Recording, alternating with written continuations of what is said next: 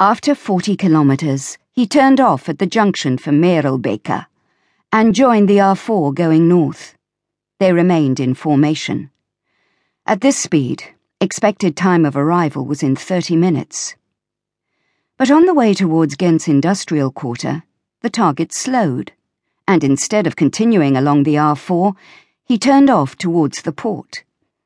Team 2, who were ahead of the target, missed the turning and had to stop in a lay-by to wait. The Audi drove past the warehouses along the quay, rounded the docks for the cargo barges, and pulled over into a petrol station. Team 1 stopped in a neighbouring car park and observed the target. He got out, filled up the car, paid, and then drove out of the port and back onto the northbound R4, the anticipated route. Team 2 rejoined after a few minutes. They were preparing now.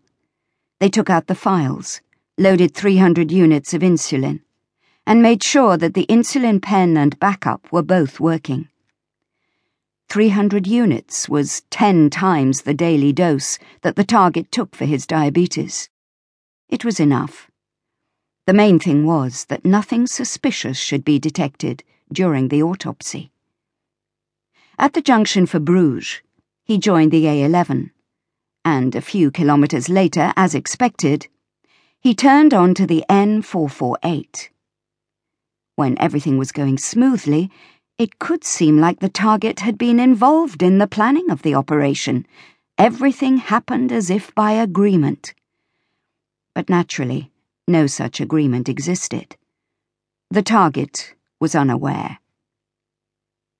They passed through Assenede, which was the nearest town.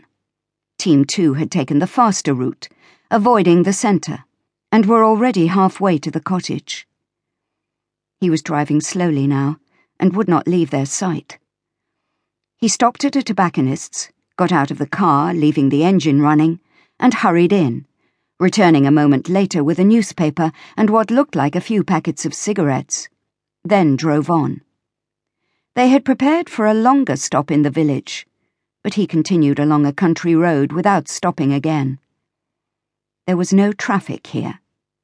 Their vehicle and that of the target were the only cars to be seen in the avenue they had just turned into, which stretched ahead for a kilometre. The cottage was secluded, on a wooded spit of land, accessible only by the bumpy road that ran through the woodland and ended by the house. The plot looked out onto one of the small lakes. A lawn ran all the way to the water's edge, and it was completely hidden from view, unless you stood on the opposite shore with binoculars. There was a small risk of bird watchers, but it would all go so quickly. If anyone happened to see what was going on, they wouldn't understand what they had witnessed anyway. They slowed down and let the target turn onto the road through the woods to the cottage. Once the Audi was out of sight, they slowly followed it, parked the car halfway up the road to the house, and got out. They moved quickly on foot along the edge of the wood. It was densely wooded with low visibility. They had to be careful. The target wasn't more than 10 or so meters away. There was the house, a holiday cottage with a low fence, gate, and bushes. The metallic green car was parked on the verge of the road. There was the target, standing in the living room of the cottage, still wearing his coat, with his back turned to them. They rounded the corner just as he came down the front door steps onto the lawn. He was on his way to the water's edge, but only managed 2 or 3 steps before something made him turn his head. Perhaps the noise of their trainers as they ran towards him. No visible signs of violence was the critical thing.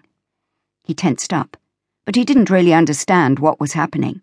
He was barely afraid when 2 of them pressed him down onto the grass and gripped his arms, while number 3 stuck the insulin pen into the hairline on his neck. They quickly carried him down towards the water's edge, and waited until his body had stopped fighting, checked his pulse, and then they left him.